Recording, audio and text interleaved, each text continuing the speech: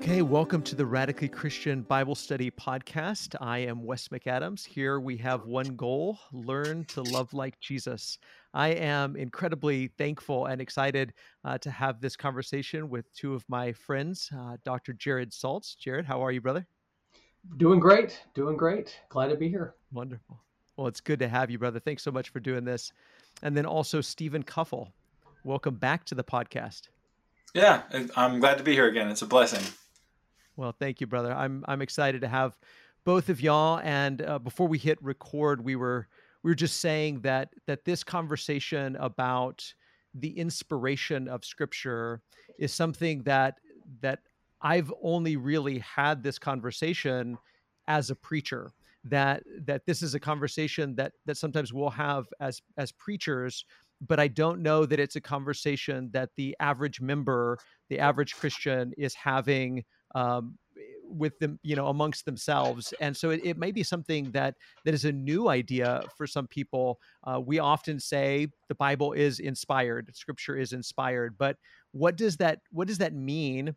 And why can't we just leave it at that? It just is what it is. And so, Stephen, let's kind of start with you and just kind of before we even get into the different ideas about inspiration, why even have this conversation? What's the value in it?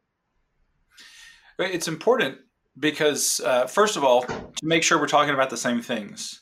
When you and I talk about inspiration, you could have a radically different idea, a completely different idea than I do of what that means. And if we don't agree on, at least get in the same ballpark with what we mean when we say things like inspiration, we really can't have a coherent conversation concerning the Scriptures because we might think totally different things about the Bible. It's sort of like saying, well, why can't we just agree that baptism is baptism? Well, because there are all different ways that people are baptized. There's all different reasons why people are baptized. And so the same thing is true when you start talking about inspiration. What do you mean when you say that? Because you might mean that the Bible is just inspired the same way that poetry is. Well, I think that it contains a message from God. And if we have those different views, we're going to come to very different conclusions on how to use the Bible to get authority for what we do and how to come to God. And so it's important in that fundamental way. Yeah, absolutely. Jared, anything you'd add to that? Yeah, like Stephen said, questions of inspiration tend to end up being a catch-all term for other related issues, primarily authority, but also questions of inerrancy. And it becomes then this battleground area for people who are either trying to get others to convert or trying to get others to deconvert. And because of those concepts, it becomes this battleground. And if those lines aren't clearly drawn, if we're not able to say, well, this is what actually the Bible says about this, and this is what the history of Christianity has taught about this, and instead it becomes, well, here's what I think about this. Well, then I can make a situation and I can be like, hey, well, Stephen or Wes doesn't believe in inspiration if I define it this way, but that may not be how you define it. And what I might be trying to do one way or another is load in that term of inspiration with really more questions of authority or inerrancy or something else. And so we kind of have to detangle that a little bit, or we can get ourselves into some sticky situations. Yeah, absolutely. And let's kind of walk through, maybe even first, even before we get to what some might call theories about inspiration or different ideas around what is inspiration, or how does that work, or how did it work when these inspired writers wrote these things down. Even before we sort of enumerate those, how would we define, like, what might be a good working definition of inspiration itself? Like, what does that word even mean? Stephen, you brought up that we could say that a poem is inspired. We could say, or somebody might say, I'm feeling rather inspired today. Like, what would be a good definition of inspiration or inspired? Jared, we'll throw that to you, and we'll kind of walk through, maybe just give us sort of a broad definition, or what do you mean when you say that? And then we'll kind of get into the different theories about that. Yeah, it's a great question. So in starting with the Bible itself, we have very few really kind of descriptions of what inspiration has. And of course, the main one that everybody thinks about is correctly 2 Timothy chapter 3, verse 16, when it talks about all scriptures are inspired by God, and it's profitable for teaching and for rebuking and for correcting and training in righteousness and teaching salvation of the Lord Jesus Christ.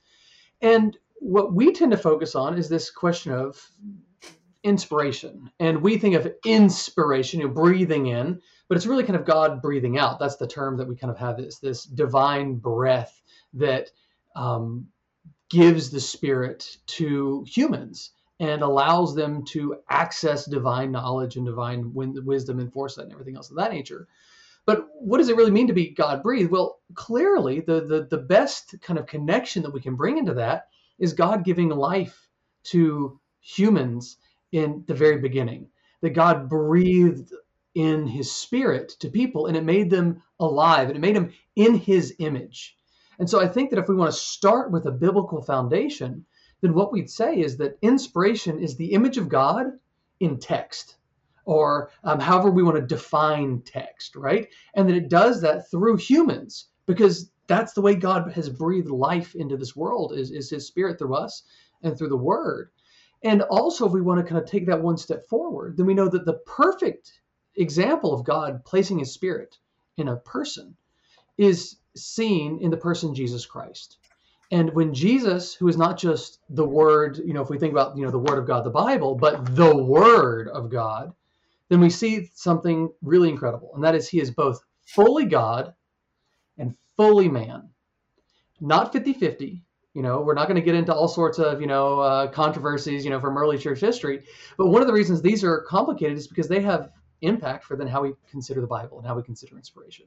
So I think that we need to see the Bible and inspiration through Jesus, through God's creative act, and through then this image of God placed into something that makes it alive. And that's really, I think, where we need to start our conversations about what inspiration is. That's really good. Stephen, anything you'd add to that as far as the definition of inspiration? I think all that's spot on. The other verse that I think of is 2 Peter chapter 1, where Peter talks about people being carried by the Holy Spirit. And that fits right in with what Jared was saying, this idea of God breathing life into the man, creating his own image. The picture that I sort of see there in Peter is that he's basically explaining that the things that the prophets have put forward, they didn't look at the world around them and get inspired like Greek philosophers or Greek poets, but God was giving them the meaning of things, and he brought them to that meaning. And so you can think of that, the way that God makes his image known is by bringing us to it. And that is sort of what the scripture does. It brings us to God. And in that way, it's inspired. And Peter seems to be arguing that it's very different from the Greeks who thought their way to a conclusion, or who looked at the world around them and reasoned to something. He seems to be very pointedly saying that God is the one who has made himself known to you through these things. Mm-hmm. But yeah, I think Jared did maybe the best job I've ever heard explaining it. Yeah. Well, and I love what both of you have pulled out of both what Paul wrote and what Peter wrote, that this, whatever we mean by inspiration, is about how God is working in the people who wrote this text. That it's not that we believe that the paper and the ink are somehow inspired, or that God is in this physical book, but that God was somehow working within the people, within the authors of these texts that we are reading. And that's really what we want to get down to, and sort of look at different definitions or different theories about what do we mean when we say, or when Peter says, that God carried these men along, or that the Spirit carried these men along, or as Jared was putting it, that God breathed his Spirit into them, and his Spirit worked in them to write and create these texts. So let's walk through that. Jared, what are some different theories that people, scholars and theologians have sort of pinned down or tried to articulate what we're talking about? Now, this is a dangerous question to ask me, and I thought about this immediately when I saw your outline, because on the one hand, I knew, I was like, Wes is going to think about, what are we talking about for modern scholars and modern theologians? And we're going to talk a little bit about that. We'll talk about partial inspiration or dynamic inspiration or verbal plenary inspiration or dictation inspiration theory. But I got to say, this is a conversation that has been going on for a very, very, very long time. And this is a conversation that the early Christians are having, and the Jews of the Second Temple period are having, and even the pagans are having when they're questioning, what does inspiration mean? And so while I want to talk about all this a little bit, I want us to kind of think in terms of when Jesus, and particularly when Paul is speaking, he uses that term, and we focus on inspiration, but the term that everybody around when he's talking and when they're reading 2 Timothy is going to focus on is not actually the God-breathed part. It's the beneficial part, because there's this huge controversy of what is literature for. Is it for benefit or is it for entertainment? And this is conversations all the philosophers are having about Homer. And Paul says, he kind of puts his finger on the scale. He's like, we're not like that. Well, this isn't for just pure entertainment. It's not just for fun. This is to benefit the whole man. And that is where the church fathers are going to buy in fully, that it's not just about what it is, it's about what it does. In the same way that if God just breathed out air and it didn't do anything, nobody would care. But the fact that it brings life and it transforms us, that's what's going to be really crucial. And I think that is really important for us to keep in mind as we get into these kind of modern discussions, because our focus is a little bit different.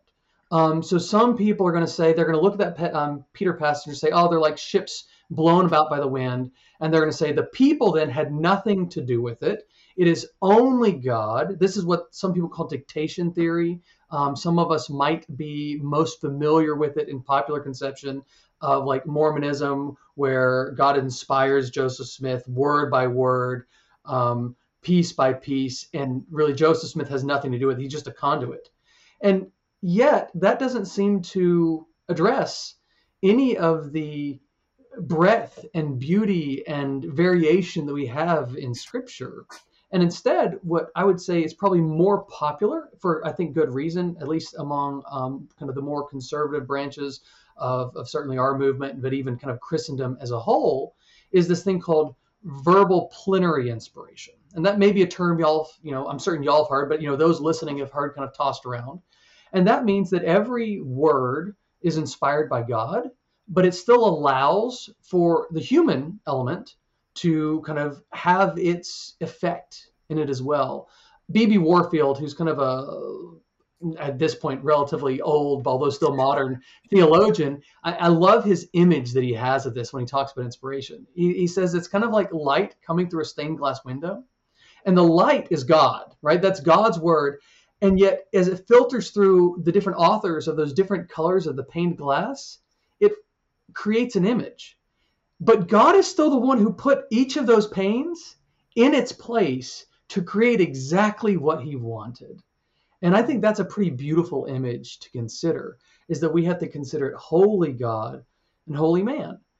But some would say, okay, well, let's emphasize the human a little bit more. And they would say, well, it's dynamic inspiration and that not everything is inspired. God just kind of like picks the people and kind of lets them run a little bit. And I think there's some truth to that. But I think that we need to emphasize more on the divine aspect. And lastly, there's this thing called partial inspiration, which has kind of become more popular in the past, 150 years or so. And that is that the Bible is infallible. Notice when I use the word infallible, we're getting into those inerrancy questions again. Infallible about matters of faith, but not about matters of history or science. In other words, the facts can be wrong, but they would suggest that the doctrine is still correct. And so all of these kind of questions are going on, and I know I'm running long-winded, so let me just conclude with one last thing, because I think we still need to consider the question of that ancient debate, because most people, not everybody, but most people even today would say, what about these inspiration theories? What, Stephen, to kind of our Wes answer, most of the time we have an extra tag that they're inspired in the what? The originals or the manuscripts, the original handwritten. But I don't think that goes far enough, because we don't have the originals. And if inspiration is beneficial, and if Paul's saying, hey, the scriptures at this point have been translated into a different language and in some ways are not exactly the same as what they're dealing with the Hebrew, if he's still saying they're beneficial for teaching, that means that inspiration has to be more than just what the original author wrote down. It also has to be what we have. And that means that God's inspiration goes beyond just that. It goes into what we have, and it is still beneficial for teaching and for proof and for teaching salvation in Jesus Christ. So that was a little long-winded, but I did think it's kind of to consider kind of the boundaries of some of these conversations. No, I actually think that was really concise. That was amazing how much information you packed into that short period of time. I think that's fantastic. Stephen, anything that you would add as far as theories, or even before we kind of talk about the pros and cons of those theories that have been sort of laid out? Anything you would add to that conversation just about defining what the theories are? There are a couple that I may have missed if Jared mentioned them. One would be, I think people call it natural inspiration, which there's nothing divine about the Bible at all. It's just Hebrew scholars got together and wise men throughout time, put things together. Definitely not a conservative view of the Bible, but that is one that's out there. Another one might be like conceptual, where the concepts are there, the big thoughts. And so when Paul is writing about, human interaction with the government, it's the thought of submission to government that's inspired, but not really Romans 13 per se. And then maybe like we alluded to it earlier, like people will say, well, Plato was an inspired writer. Some people view the Bible like that, where there were people who maybe were caught up in a moment of ecstasy or, spiritual enlightenment, and they just, achieved higher than normal. And so that might be closer to the dynamic view that Jared mentioned. But those are some nuances that I've heard. The biggest issue with those is it's almost like there are attempts to remove God's hand from what is being done to make it more human and less divine, if that makes sense. Yeah. So to sort of sum all of that up, and you guys tell me if this analogy or this metaphor way of picturing it, would it be fair to sort of put these theories on a spectrum? Like on one end, it is all God, and it is dictation, and that God told them specifically which words to choose and how every sentence would be formed. And then on the other end of the spectrum, it's just a work of people, whether some people might say very smart people, very well, inspired in the sense of they're creative and they're brilliant and they made a masterpiece, but they're just human beings and God wasn't a part of it at all. So if we sort of put those theories on a spectrum, what are sort of the pros and cons? And you guys have kind of touched on that already, but what would you see as some of the pros and cons of the different ends of the spectrum, and even some of the places in the middle? How would you help people to work through that on how should we think of that spectrum, and where do you guys find yourself on that spectrum for that matter? So Stephen, let's start with you, and how would you describe some of the pros and cons of the different ways of thinking about inspiration? One of the pros actually of the more humanistic views is that it sort of takes a high view of humanity. If humans are able to put together this book that we call the Bible with all the poetry and the history and all of these great thoughts and ideas, it really sees humans producing something that's quite extraordinary, which is, that's a pro. It has a high view of what we are. The negative of that is that some of them do completely remove God from the picture, at which point Christianity and Judaism are nothing more than fanciful ideas, and they're no better or worse necessarily than any of the Greek religions or any of the other ancient religions or modern humanism. It's no better or worse, from an objective standpoint. The more conservative ones, like the dictation theory, the problem with that is that it removes the human element, and there is no working of God through his creation. Like one of the beautiful things in my mind in Scripture is how God is always able to use every single situation to bring about exactly what he wants, which is why he's God. He's able to use the hatred and the vitriol, the raw hatred, or to borrow from Milton, obdurate pride and steadfast hate of Satan. He's able to use that to bring about salvation because he's God. And so God uses the creation to produce what he wants. And the dictation theory removes that beauty of God interacting with humanity, and it becomes just God, and humans become mere robots or automatons, and you miss out on something that's beautiful. And so I would be on the conservative side, but more towards the middle, perhaps, where you see God working with humanity rather than God dictating. And even though I like the high view of humanity from the other side of the spectrum, you can't take God out, or the Bible really, it's no longer a communication from God. Yeah. Very well said. Jared, what would you add to that as far as the pros and cons of the spectrum of ideas? Like Stephen said, there's some pros and cons on either side. Let's think about the cons first on the edges of the spectrum and work our way in. One of the cons that I've kind of consistently seen with this kind of dictation view is that they're very, very good about saying, look, this is all God, and I think that's correct. But because they've removed the human element, we don't look at it as literature. And what we have to recognize is the Bible's not just truth. It is also inspired literature in that kind of broader worldly sense that we think of. God doesn't. One time I was in church and I was teaching the Gospel of John, and we're going through John 2, and we're looking at the kind of the creation that Jesus does, of turning water to wine. I said, look, this is a fulfillment of all of these promises that God has given about the coming of the Messianic era, and it's tapping into all these things the prophets are doing, and he's doing this. John is including this for a reason, because he says he is later on, at the end of the gospel, everything I've given you is for a reason. I said, and this is what he's teaching. He's teaching about himself. And a well-meaning brother, raised his hand and said, no, it just happened. It doesn't mean anything. And he didn't like the fact that I was reading it as an inspired literature, that I was using kind of theories of, we need to connect this to these other things, because it just happened. It's what God said. There was nothing about John's kind of like desire to do these things in it. And it really flattened the text. These sorts of views, when you read the four Gospels, you treat them as one. Maybe you teach them even as a life of Christ thing, and you remove any of the differences, and you squish them all together. And, to use that kind of stained glass image view, if you take all the colors and you stick them all together, you know what you get? You get brown. And that is nobody's favorite color, right? And so that's a real weakness that view can have. Not that it must have that, but it tends to have that. Now, a weakness on the far side is that you just kind of, even if you accept that this is kind of inspired literature, like I might think of, Lin-Manuel's Hamilton album or Robert Jordan's The Wheel of Time. It's like, wow, this guy was brilliant. Look how inspired he's put all these things together with. Is that we just assume almost by necessity, well, this is different from that. It just must be different authors meaning totally different things. They didn't agree. And you just write it off and you don't consider it any closer. And yet both of those is removing some of the beauty from this image that is the Bible.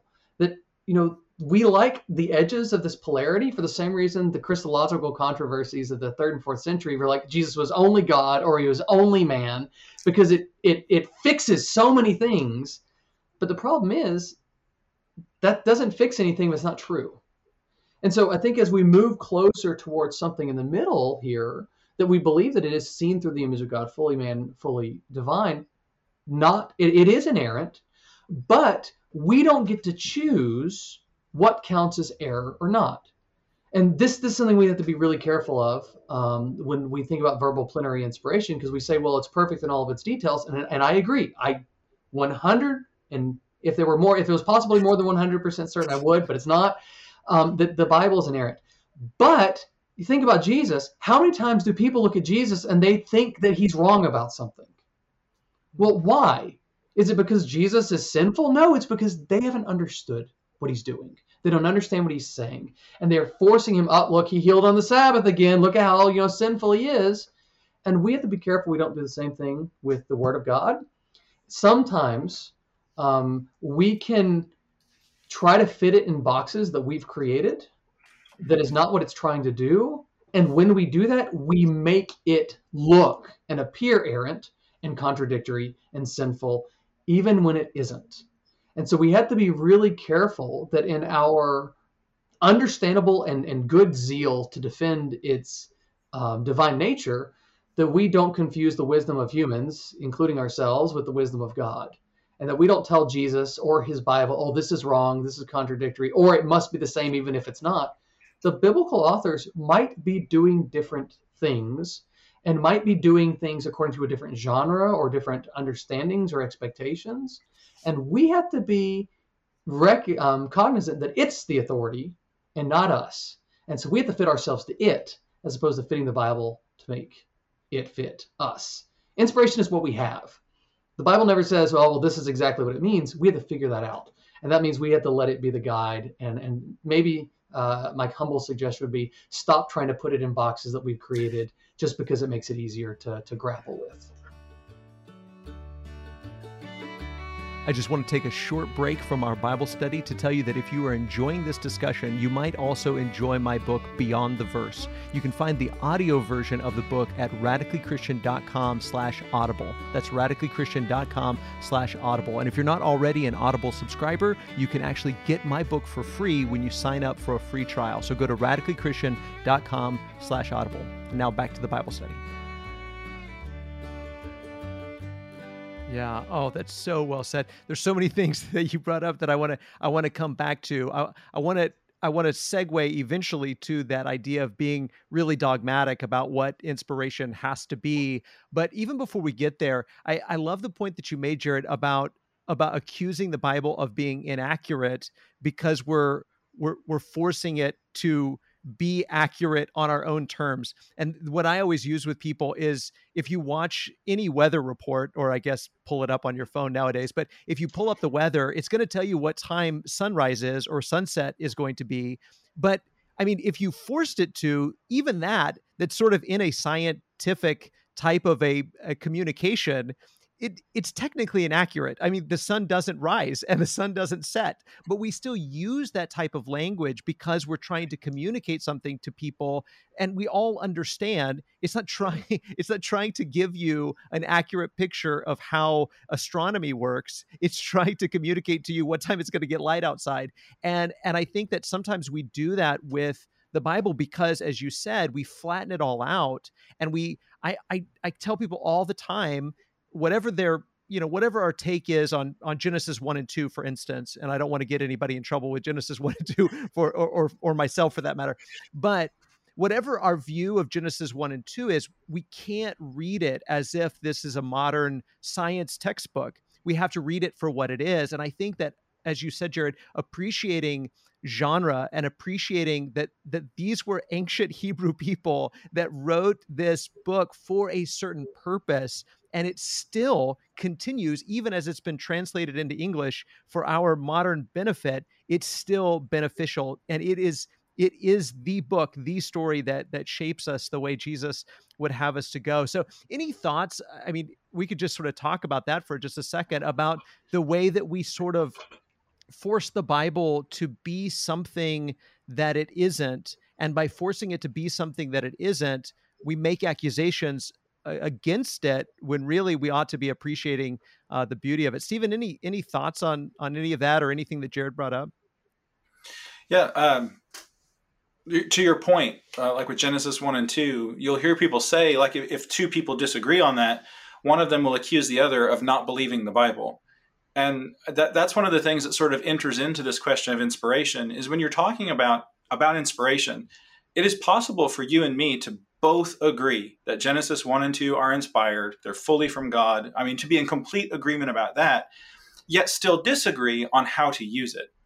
And so we have to separate those two things. If you and I disagree about a biblical passage, it doesn't mean that you hate the Bible and I love it, or vice versa. It means we both love Scripture. We just don't see eye to eye right now on how this passage applies to us or what specifically it means. And that's different than the question of inspiration. And then I really like what Jared said about forcing the Bible to fit into things and accusing it of making mistakes. Like, one of the things that I've been talking about recently where I am is in Hebrews 9, where the writer talks about the altar of incense. Well, is it in the most holy place or is it not? And if he's put it in the wrong place, you have to ask the question, why did he do it? Did he make a mistake? Is there a mistake here in the Bible, or is there some other thing that he's doing? We have to allow the biblical writers to actually write, right? That comes back, I think, to the idea of genre that was mentioned. We have to allow the poets to be poets. We have to allow people to pull from different passages and blend images and do all the things that humans do when they write, because the Bible is a blending of human and divine. Like we've got that stained glass picture. I love that image. And so many times in my experience, we accuse the Bible of being wrong when we don't like something that one of the authors has done, or we don't understand what one of the authors has done. And so it's not a problem with the Bible. It's a problem with me. Yeah. Jared, I love that you brought up about the gospel accounts, and that has been in recent years my biggest frustration about the way we harmonize the gospels. And there's value, and I don't want to act like there's not value in harmonizing these accounts. But growing up, my only interest was in, well, what exactly happened? Like, what exactly happened? Like, if I had been there, what would I have seen happen? But I think that we're not appreciating what the gospel writers are doing if that's our only question and our only concern. I'm preaching right now through some of the birth narratives, and when you compare Matthew and Luke, if we just conflate the two, we miss so much, because there's so much information that they uniquely give us, and we have to ask why. For instance, Matthew focuses on Joseph, and Luke focuses on Mary and on Elizabeth, and listening to their words and their praise. Well, Luke, I think, is setting us up for this entire narrative about Jesus' concern for women, Jesus' concern for the outcast, Jesus' concern for the poor, and elevating them. And as Mary says in the Magnificat, it's turning things upside down. And if we just conflate all of that, then we miss what Luke is doing. But we're not acting like Luke did it by himself, like this was all just Luke's brilliant idea. We are saying God played a part in it. But I love this discussion about the human and the divine. Anything else, Jared, that you'd add to all of that? Yeah, this is the difficulty, because, talking about that benefit, we all recognize that the Bible's written for us, but we also have to recognize that it's not written to us, if that distinction makes sense. And so we have to recognize that there's some difficulties that comes with that. If I was, telling Stephen, I live in Tampa, Florida, and it rains all the time in certain few months. And if I was trying to tell him, and you're like, how much does it rain? And I was like, 13.5 centimeters per hour over, like, no one knows what that means. Okay. First of all, we don't use centigrade anymore. But if I said, listen, Stephen, it was raining cats and dogs. Okay. He knows exactly what I mean. Now, is that a scientific accurate, measure? No. But is it a more faithful, more helpful, more beneficial, more accurate portrayal in a lot of situations? Yes. And so that's part of this for. Or the other part is, we living today are actually pretty good readers of genre when it comes to our modern genre conventions. If we're watching a movie and it's, black, screen and big yellow text starts scrolling up, we know we're watching a Star Wars movie and we know what we're getting ourselves into. But if you didn't, and you said, oh, this happened a long time ago in a galaxy far, far away, this is history, you're going to have lots of problems with what you're about to watch. You're not going to appreciate it. You're going to find all sorts of things that are wrong with it, right? Now, in case it's not clear, I'm not saying the Bible is mythic or anything like that. But what I am saying is that we are really good at picking those things up for ourselves, but it's a little harder when we're having to translate that through a few thousand years. And some grace and some care and some just awareness that the Bible's written for us, but it's not written to us, can help resolve some of that. And it can also help us then to recognize, well, if that's not written to us, who is it written to? And like you said, Luke is doing something different than Matthew or Mark does. Well, who's he written to, and why is he emphasizing these things? Why does Luke have women at every significant aspect of Jesus's ministry, from the birth to the death, to the burial, to the resurrection, right? Like at every element. Well, that seems a consistent thing that Luke in particular does. Or what about the fact that Luke is the one who's kind of emphasizes this rebellion and this taxation and this census, and people get all bent out of shape over, well, is he right or is Josephus right? Well, he's doing something different. And we have to appreciate that human element that God did for a reason. But if we just flatten it out and just, as you said, just try to figure out what really happened, then we miss the power of this story. God gave us 4 gospels for a reason. He gave us 2 accounts of the kingdom for a reason. He gave us all these different things for a reason. And our purpose then is not to just squish it all together and make brown, but to figure out why. And says God has done this. He didn't make a mistake. And that means we need to figure out what these things are doing and dedicate ourselves to those purposes. And that is going to give us a much better view of inspiration, a much better appreciation for God, for his majesty, and I would suggest for it benefiting us and transforming us than if it just becomes a fact-finding mission where we fill in blanks and leave it off from anything like that. Yeah. Can I add one and thing for the real record, quick? yeah, Okay. but let me say this real fast. Yeah, That yeah. brown is my favorite color, Jared. Just so that you can't say that anymore. You know, I appreciate all the other colors. And I for a while I was embarrassed that brown was my favorite color because I was the only kid with brown as my favorite color. But I'm just going to own it now because you brought it up. So yes, Stephen. Well, good for you. Good for you. It's not like mahogany or some like cherry. We're trying to save you No, here. I just from childhood, brown is my favorite color. So there you go. I've always been kind of a bland guy, I guess, but that's the way it is. There was something Jared said that I thought is really important, where he mentioned that what we have today is still inspired because it's beneficial, it's profitable. Not to get too far off into the weeds, I just wanted to mention it very briefly. When we talk about this idea of inspiration, often people they either don't know or they gloss over the fact that there are lots of different textual families. Like when you go back and you talk about how did we get the Bible we have today, there are different Hebrew textual families. There's even a Greek copy of the Old Testament. And so, I mean, all of this stuff moving forward is what gives us scripture that we have now. So yes, God was there when they were first written. But God is also there as those things are being transmitted and moved forward. And so God is the reason that we have the Bible we've got today. And so that is inspired too, even though it's not the autograph, because it comes back to what he mentioned. It's profitable. And so God has preserved that for us. That's a really important part of the discussion. Yeah. And that actually brings up a really interesting point that it wasn't until I started preaching and just thinking through things like the life of Paul and then preaching through the life of Paul and then looking at his books, his epistles, and thinking through what was going on in his life and what do they really say, and reading them in one sitting. Everybody knows that's one of my big soapboxes is reading through, especially the epistles in one sitting. And it wasn't until then that I realized, wait, he didn't write these by himself. Paul sat down. A lot of times he gives credit to the other people who are writing it with him. And even just that small tweak to the picture that we have in our head, that this wasn't, and I've seen pictures, I've seen like Renaissance paintings of Paul sitting there by himself, penning these things alone. And if that's the mental image that we have, that this Bible that we have in our hand was sort of a one-to-one transmission. God transmitted it to one guy, and then he basically gave it to me. And it's all this very individualistic way of thinking about it, as opposed to understanding that God has been involved in the entire process and that God has always been working through a people. Sometimes it's through the nation of Israel. Sometimes it's through Paul and his traveling companions.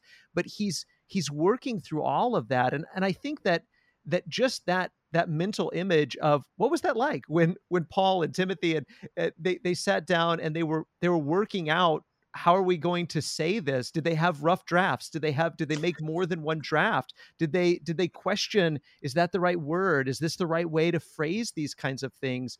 Any thoughts on just that, the way we visualize the writing and the development of Scripture? Jared, any thoughts on that?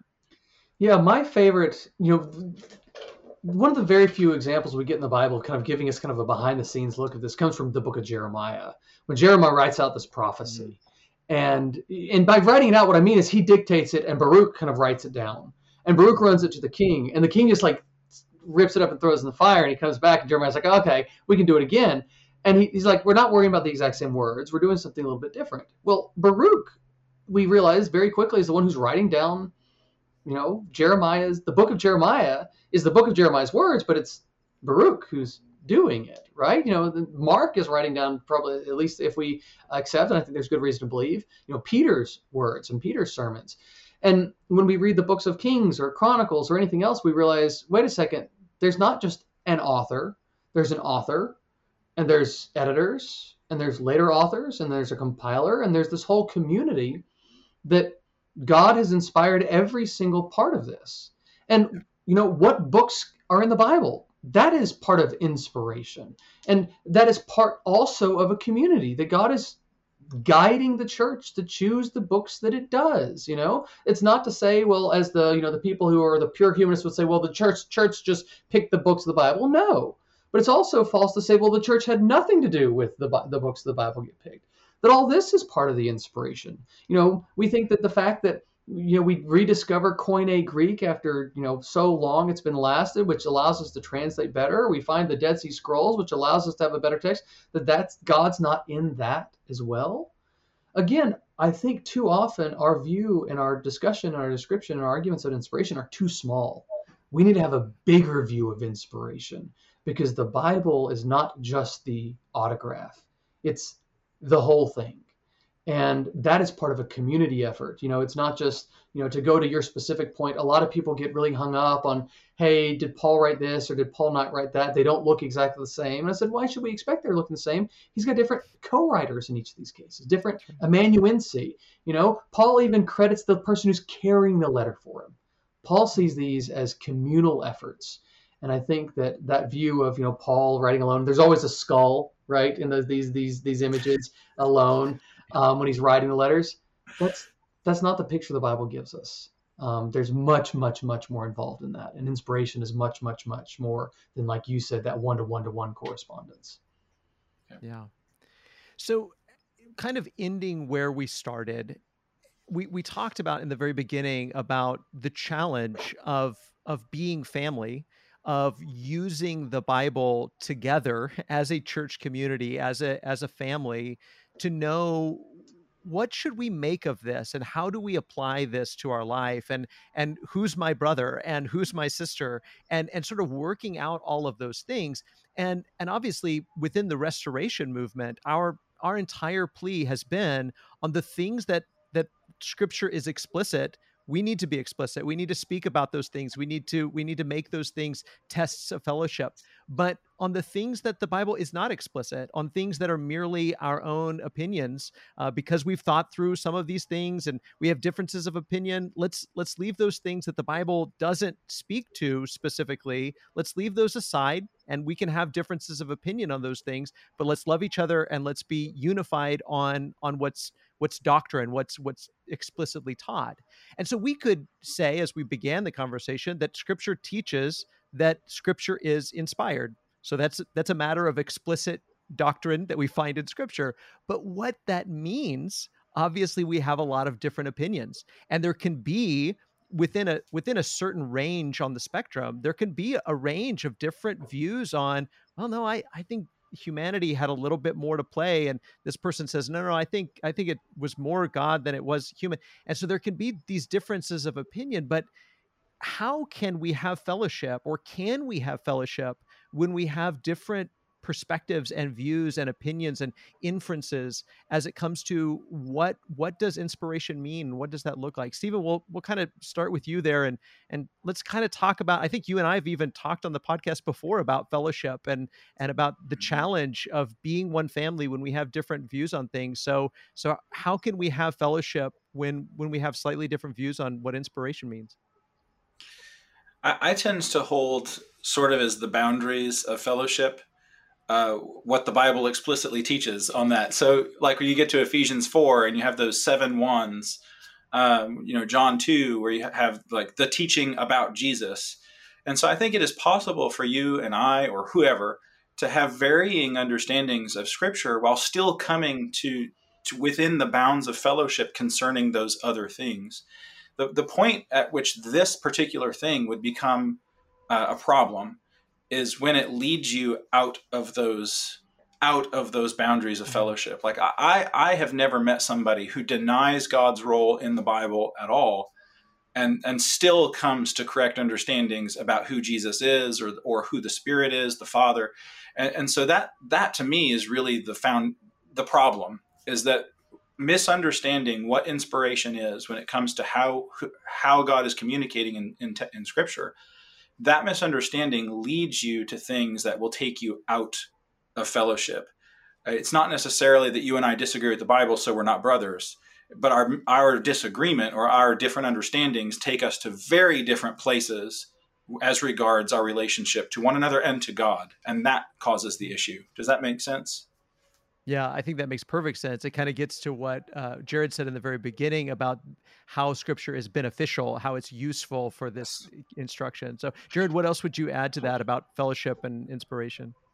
That I think that we can kind of look at it in two different ways. And the first is philosophical. And that is that as long as we agree in inspiration and you're doing what God says, then we should be able to have fellowship. But there's also the kind of the practical or the pragmatic element. That is, the farther away we are on these views, the more difficult it's going to be. Because if I believe, hey, every single word is only God and there's no man, and therefore there's no interpretation that takes place, there's no level for nuance, and this is just, it is what it says, and it means what it means, and that's the end of all, and that's one view, well, then I'm going to have a very different view of authority than one person says, I think it's kind of nice literature, but I don't think it really means anything, and I don't have to do it. Well, Right. Practically, those are going to cause real issues. Now, they're going to cause issues not over this, but over, like what Stephen said, in other areas. So the closer we are to this is important because we're going to have similar or more similar rules of authority and of how we read text. This becomes, in some ways, our view of inspiration is very much our hermeneutic. And that kind of dictates all sorts of things. And it shouldn't be surprising that even if we haven't thought about it that much, it's that important. Because this is the Word of God. And this is the thing that's supposed to shape us. And if we have a wrong view of Jesus, right, and again, seeing the Word through the Word, then everything else is going to be wrong too. I mean, Jesus is running around with the disciples and the apostles for 3 to 5 years, and they still don't get him, right, until the resurrection. And even then there's problems. And so how long have I been carrying around the Word, but I might have issues with that. And does that cause problems if we don't agree on who Jesus is and what his mission is and how we're supposed to understand him and how we do all these other things? And so I think it's important in the same way that I think understanding and recognizing, the truth of what is taught about the person of Jesus, that he's fully God and fully man, the idea of the Godhead, of God in 3 persons, but one being, that's important because all these foundational truths of Christianity, the death, burial, and resurrection, they kind of push everything else that's downstream of them. And so at the end of the day, I might come to pick on Kuffel for a minute and be like, oh, we have very different views of this.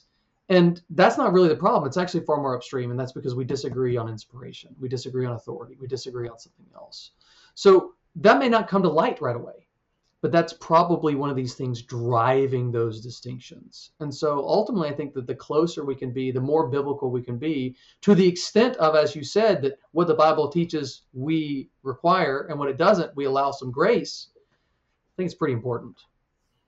Yeah, absolutely. And I love the fact that you both brought up Jesus and our love for one another and how we treat one another, because really that's what it all comes down to. And it is our love of Jesus and our belief. I often say, and I'm sure I'm not the first one to say, that my primary apologetic is that the tomb is empty. I cannot wrap my mind around any other explanation for the spread of the gospel, the spread of this message about Jesus, other than the empty tomb. And if that's true, then Jesus really is the Son of God. And if Jesus really is the Son of God, then this is the book. This is the collection of books that not only shaped the people around Jesus, it's the book that he points to and that points to him. And so if we want to know Jesus and we want to live out this life of following him, then we have to have this high level appreciation for